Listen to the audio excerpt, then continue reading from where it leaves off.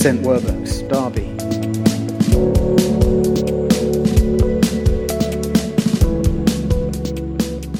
If you've got a Bible or a Bible app on your phone, could I invite you to turn to Matthew 28?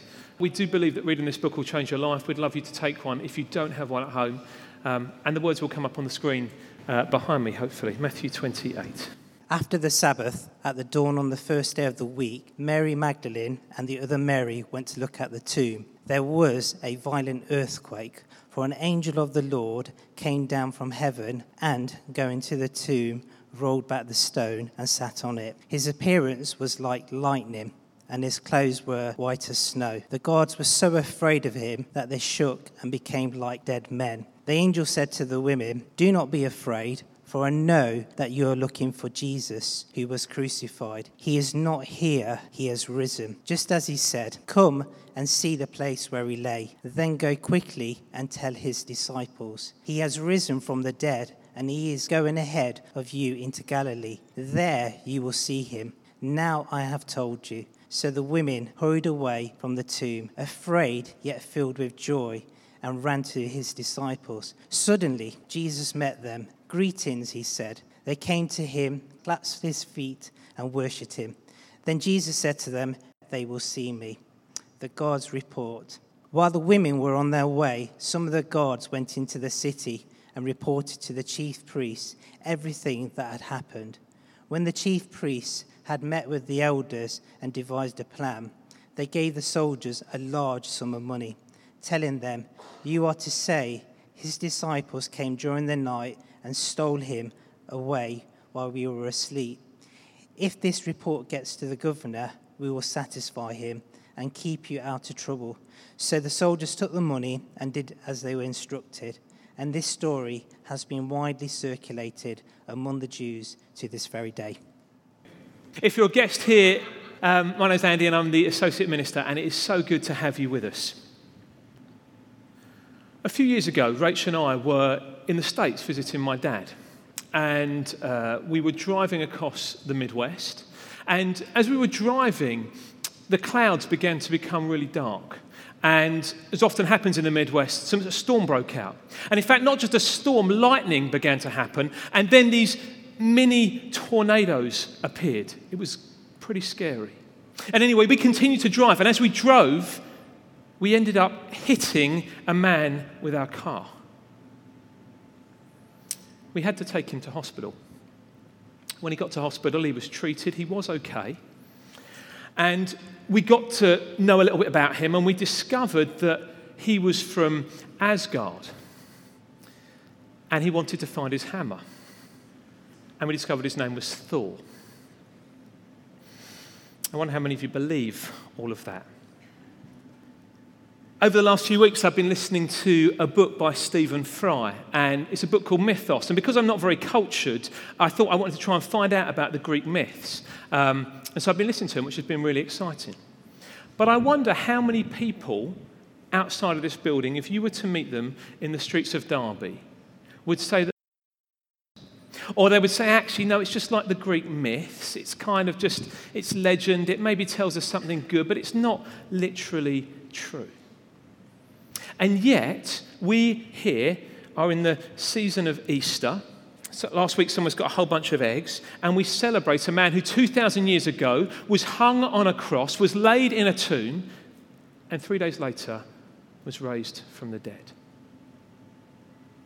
When I used to work in pensions, I had the privilege of getting some of the Christians who worked there in several different offices together to pray. You could sometimes discover them because they might be singing a Christian song in the lift, or you might kind of see, they might be reading the Bible on the train, or, you kind of found out who the Christians were, which was quite exciting. And we used to get together and we used to pray for the company, we used to pray God's blessing on our kind of co-workers, we used to pray God's blessing on our deadlines, all of that stuff. And one of the ladies that used to come and do this in one of the offices, she went to a church which was quite small, and sadly, there wasn't very much life in it. And she would say to me, "Andy, every year I really wrestle with Easter because it comes around and I ask myself this question, is it really true? And I'm not sure how much I really believe it." And so if you're here this morning and you're new to this God stuff, if you're new to church and you're sort of sitting on the fence going, do you know what? I like church. I like the coffee. I kind of like the welcome we get. There's some lovely people on the doors. I like the singing. But I'm not sure I can really believe a guy come back from the dead. I want to acknowledge that it is a really big claim. And if you take it out of its context, it sounds like my story about Thor, or it sounds like Mythos with Stephen Fry telling the Greek myths.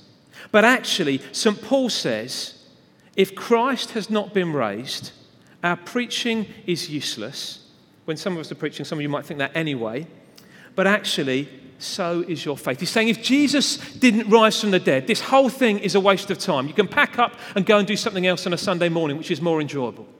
It's a waste of time. So I want to look at two things this morning, and we're going to rattle through them quite quickly. So if you've got a phone and you're a person that likes to make notes, do that. Because we're going to look at the evidence for the resurrection, and then we're going to look at why it matters. But before we jump in, I just want to remind us, all of us believe things as a result of our experiences, our upbringing, our culture. And I want you to honestly ask yourself, if you're skeptical about the resurrection, are there reasons why you might actually want to not believe Christians are a bunch of hypocrites?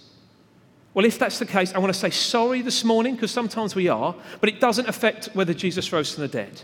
If you perhaps don't like some of the church's teaching, you think, oh, I don't really like that. It doesn't affect whether Jesus rose from the dead. So I want you to kind of just think, are there reasons you might have for not wanting to believe this to be true? And then as much as you can, let's look at this with an open mind. So we're going to rattle through 4 things in terms of evidence.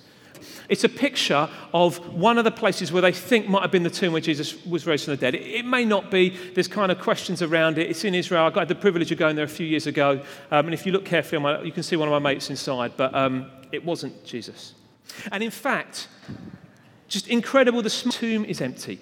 And other Gospels tell us they went in. And they saw the grave clothes, the valuable things laying there. But it was empty. Matthew tells us that actually the Jews had to try and find a reason to explain the empty tomb. They didn't say Jesus didn't die. They didn't say anything else. They acknowledged that Jesus was dead. They acknowledged he was put in the tomb, but they had this problem of the empty tomb. And so what they come up against it is they say, well, actually, some people stole the body. And Matthew says this story was still being told when he wrote it down a little while later. So this was kind of a rumor that was circulating about why the empty tomb was there. A number of years ago, I think I've told you this before, but I had the privilege of going to Moscow. A friend of mine won a competition to go there. And mausoleum. It's a very odd kind of black triangle thing. And it's where you've got a pickled body of a Russian dictator laying in a kind of a big fish tank really, pickled. With a tomb with bones in it where Jesus' body is. There are shrines to all kinds of holy and important people all over the world that you can go to and visit. You can't do that with a tomb with Jesus' bones in it today. The tomb was empty. No shrine ever developed in that way for Jesus. So we need to ask our question, what other reasons could there be that the tomb was empty? And if you go down those kind of thought processes, none of them really seem to hold water. Okay, the tomb's empty. The second piece of evidence is Jesus appeared to people. And lots has been made about this over the years, but women were the ones who saw Jesus first. Now, to us, that's fine because we're all into equality, but sadly, in that age when Jesus lived, a woman's testimony was not considered valid. They just didn't. In fact, people used to take the mick out of Christians. They'd say, oh, well, you're just a bunch of kind of... you're a church full of women. That's not, we don't believe that. So the only reason you would write women into the stories wouldn't be to convince people, but you would write them in because it was true. You'd write it in because it was true. Again, there's a lack of interpretation in the stories. Leading up to Jesus' death, there's lots of things, this happened to fulfill the scriptures, this happened to fulfill the scriptures. When you come to the bit about Jesus' resurrection, in the story we just read, Matthew doesn't say that. He simply lays out an account of what happened. If you read much later accounts, you have lots of weirdness going on with talking crosses walking out of the tomb. You don't have that in this. It's just an account of what happened with an angel sitting there and the tomb is empty and the women saw it. There's no kind of major theological interpretation going on there. What other things we've got going on with the appearances? Well, the Jews, many of them were expecting resurrection at the end of the age. They're expecting everybody to be raised from the dead. But they were not expecting a person to be raised from the dead in the middle of history. In Daniel 12, it talks about the kind of people that would be raised as going a bit Yoda-like in Star Wars, all kind of glowy around them. They certainly weren't expecting somebody to appear looking normal. And here we have Jesus appearing to the women. They grasp his feet, they worship him. We're told that they were fearful and overjoyed. They can't quite make sense of what's going on. Sometimes people think, well, maybe they're just having a hallucination. But loads of people saw him. You don't get mass hallucinations. Maybe sometimes people say they so wanted it to happen that they kind of thought it was going to happen, they thought it was going to happen, and they just believed it did happen. Psychologically, that doesn't make sense. Wanting it to happen to believing it did happen. It doesn't work like that. These guys psychologically were not expecting him to rise from the dead. So we've got the empty tomb, we've got the appearances of Jesus, and going together, I feel like David Brent doing that, if any of you ever watched The Office. But they're evidence for the resurrection. Thirdly, what else have we got? We've got the growth of the early church. We've got a picture of St. Paul. There you go, isn't that a beautiful picture of St. Paul? But who fled, apart from the women, to people that were amazed and believed that Jesus was alive, and then many went to suffer and die for their faith. You wouldn't suffer and die for something you knew to be a lie. Sometimes I was sitting in the barbers a few months ago, and he's always come up with reasons why he thinks it's not true. He's like, they just did it for the power. There was no power involved in following Jesus in the early days. In fact, you were likely to go to your death if you said that, at the very least be tortured. You wouldn't do that for a lie. The early church started in the very city where Jesus was crucified. They knew Jesus had died. Very difficult to try and convince people that somebody's risen from the dead if there's a body knocking around in a tomb nearby. They knew what happened, and yet that's where the church started.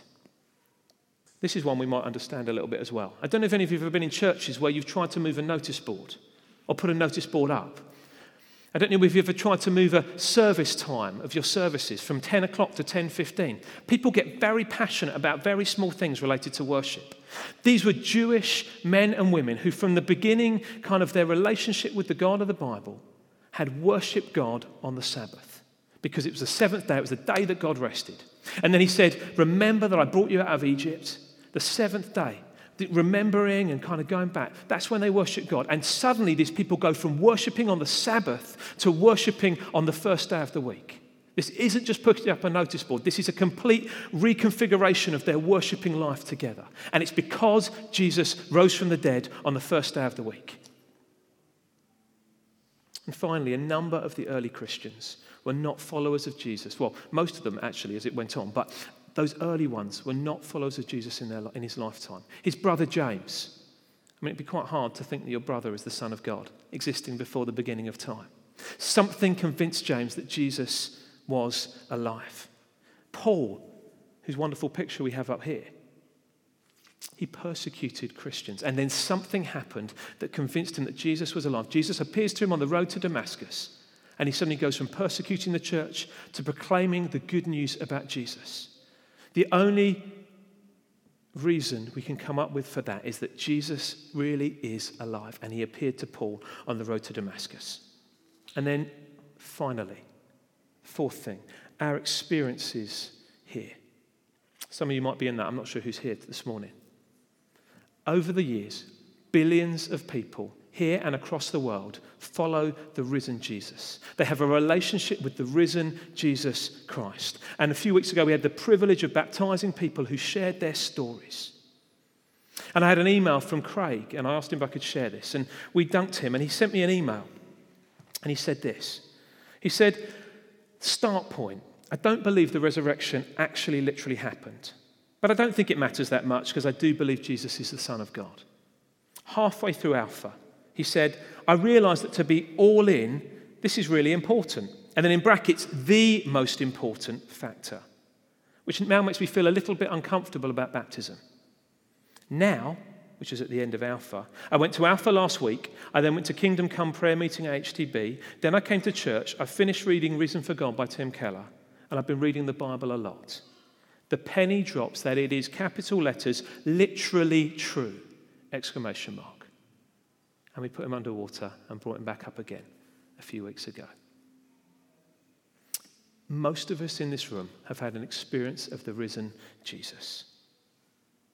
And for some of us, hopefully, that just begins to show that it's not irrational. We can't prove it, but it's not irrational to believe that Jesus rose from the dead. Okay, second bit. Some of us, we've heard all that stuff before. Why does this matter? And I'm going to rattle through 6 things. So I said, if you want to make notes on these, just 6 quick things. The first thing, why does it matter? The resurrection says that Jesus is the Messiah. I don't know if you remember that scene in Monty Python, Life of Brian. You know, he's not the Messiah, he's a very naughty boy. Actually, that's quite close to the truth. There are a lot of would-be Messiahs. He too would have been remembered only as a failed would-be Messiah. So Jesus is the Messiah. And if Jesus is the Messiah, that means that the Bible is our story. Everybody, Christian or not, lives a story. They have beliefs about how the world began. They have beliefs about how the world ends. They have beliefs about what it means to live the good life. But actually, our story becomes the Bible because Jesus is the Messiah, and the resurrection shows us that he is the Messiah. Secondly, Jesus is Lord and God. One person said, if Jesus rose from the dead, then you have to accept all that he said. If he didn't rise from the dead, then why worry about any of what he said? The issue on which everything hangs is not whether or not you like his teaching, but whether or not he rose from the dead. If Jesus rose from the dead, it changes everything, and it shows he's Lord of Lords, he's King of Kings. It shows that he is God. And the thing is, everybody has a God. The writer who sadly passed away a few years ago is not a Christian. A guy called David Foster Wallace said this: there's no such thing as not worshipping. Everybody worships. The only choice we get is what we worship. So it could be money, it could be power, it could be fame, it could be family, it could be your job, it could be sex, it could be traveling, it could be friends. And none of those are bad things in and of themselves. But when they become the ultimate thing that you live for, they become your God. And the resurrection says that Jesus is both Lord and God. And he's the one who deserves our worship. Thirdly, Jesus is victorious over death. And as I look out over the congregation this morning, for some of you, I'm quite old. And for some of you, I'm not so old. But over my years, I have been to now a lot of funerals. In fact, since I've been ordained as a vicar, I've had the privilege and the challenge of taking a bunch of funerals. Some for strangers that I've never met, and some for friends who I did. And actually, everybody in this room, and I don't want to sound bleak, but it's true, is going to die. Every one of us is going to face death one day. But the resurrection shows that Jesus is victorious over death. I don't know if any of you have ever seen video footage of a fighter jet going through into a sonic boom. I'm a bit of a geek, so I quite like things like that. But actually, the pressure is building up at the front, and suddenly the fighter jet bursts through the sound barrier, and you get this incredible sonic boom, and there it goes. And Jesus defeating death, that is what happens when he rises from the dead. It's Jesus' sonic boom throughout all of history, over all of time, that death is defeated. He is victorious. And that means if we follow Jesus, we do not have to be afraid of death anymore, which is a massive claim. And I'm well aware that some of us struggle to really get our heads around that. But Jesus is victorious over death. Fourthly, Jesus is victorious over sin. Everyone needs forgiveness. None of us live up to our own standards. We see that Jesus pays our debt. We see that Jesus stands in our place. We see that Jesus is our sacrifice. We see that Jesus is our example. We see that all these things happen. But how do we know that it really worked? How do we know that just the cross isn't just some check that Jesus wrote, but then it's going to bounce again? The reason we know that the cross worked is because Jesus rose from the dead. So all of those things, God accepted the sacrifice. Jesus took our place. Jesus paid our debt. Jesus took our judgment. All of those things we know are true because Jesus rose from the dead, and therefore we can know forgiveness and freedom. We know the cross worked because Jesus is alive. Fifthly, so we're rattling through them really quickly. Jesus is the first resurrection from the dead. Everybody wonders what will happen after we die. And about 10 years ago, I read a book by a guy called Tom Wright called Surprised by Hope. And up until then, I don't think I thought that we literally would sit on clouds with little harps, kind of playing them when we died and went to heaven. But I probably had a more floaty idea of what heaven was like. And then I read this book, Surprised by Hope, and I suddenly realized that actually heaven, it's not about heaven, it's about a new heavens and a new earth, a new physicality, if that makes sense. It's not sitting on clouds playing harps. Because Jesus' resurrection, Jesus had a physical resurrection body, and so will we. St. Paul, and I shouldn't have needed Tom Wright because the Bible's really clear on it, but somehow I just missed it. Incredible, isn't it?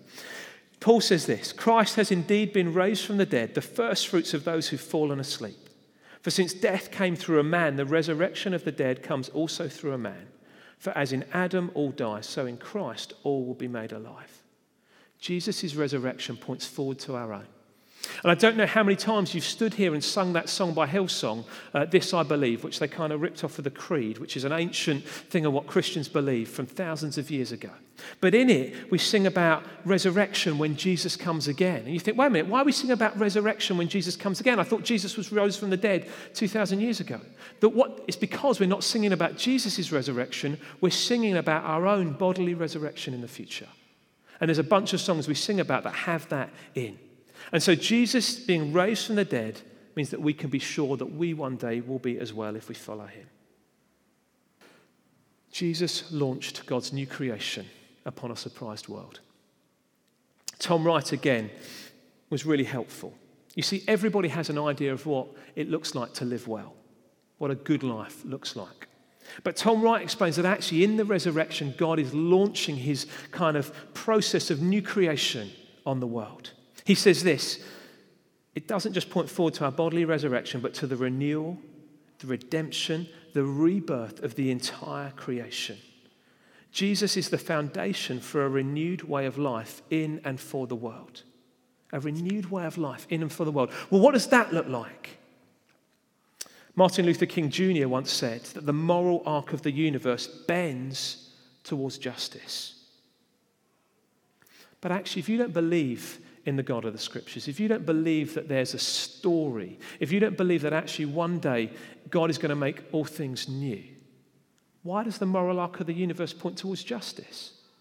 That's not a kind of an evolutionary thing. The strong beating the weak, the strong surviving. Why should the moral arc of the universe bend towards justice? It makes no sense in an atheistic worldview.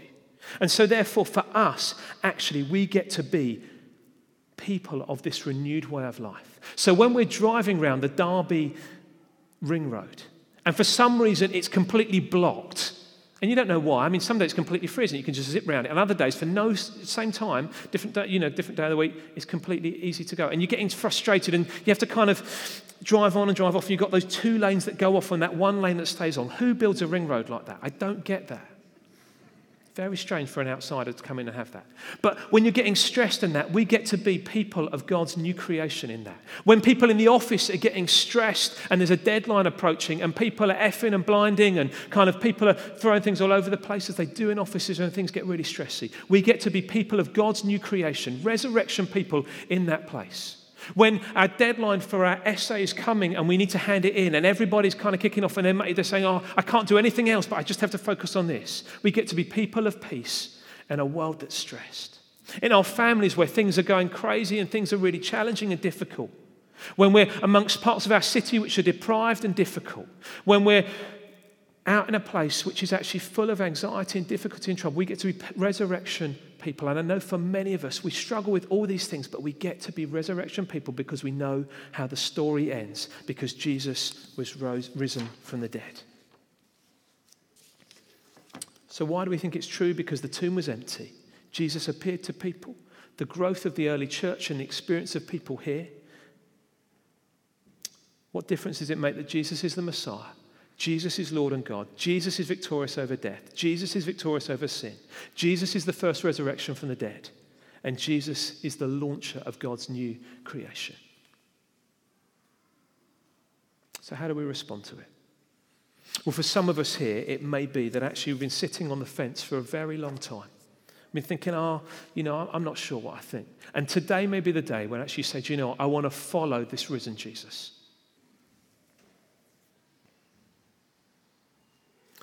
Father God, thank you that you love me. Thank you for sending Jesus to die for me. I'm sorry for where I haven't lived for you. Please forgive me.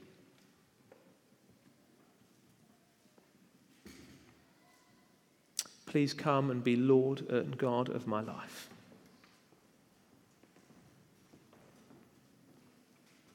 And help me to live for you for the rest of my life. In Jesus' name. Amen.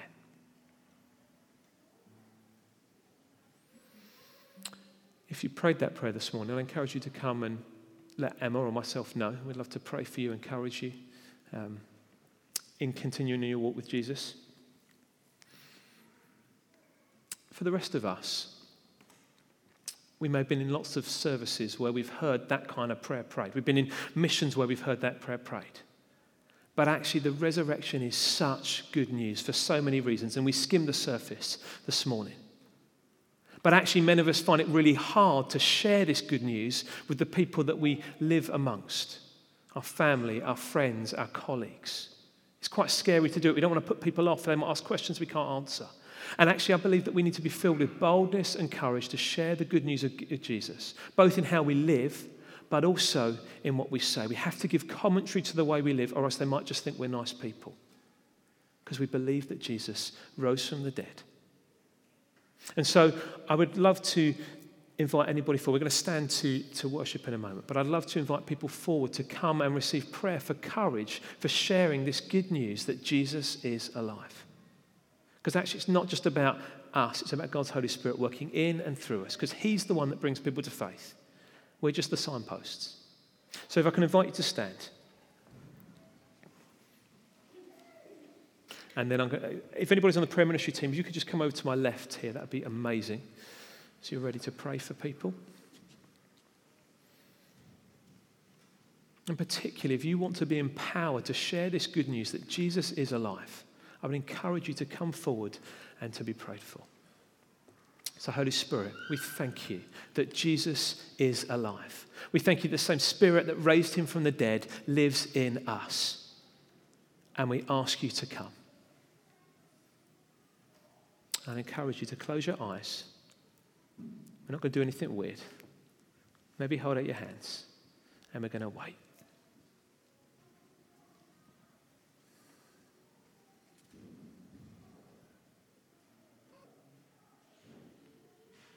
And Father, we ask that you'd fill us with courage.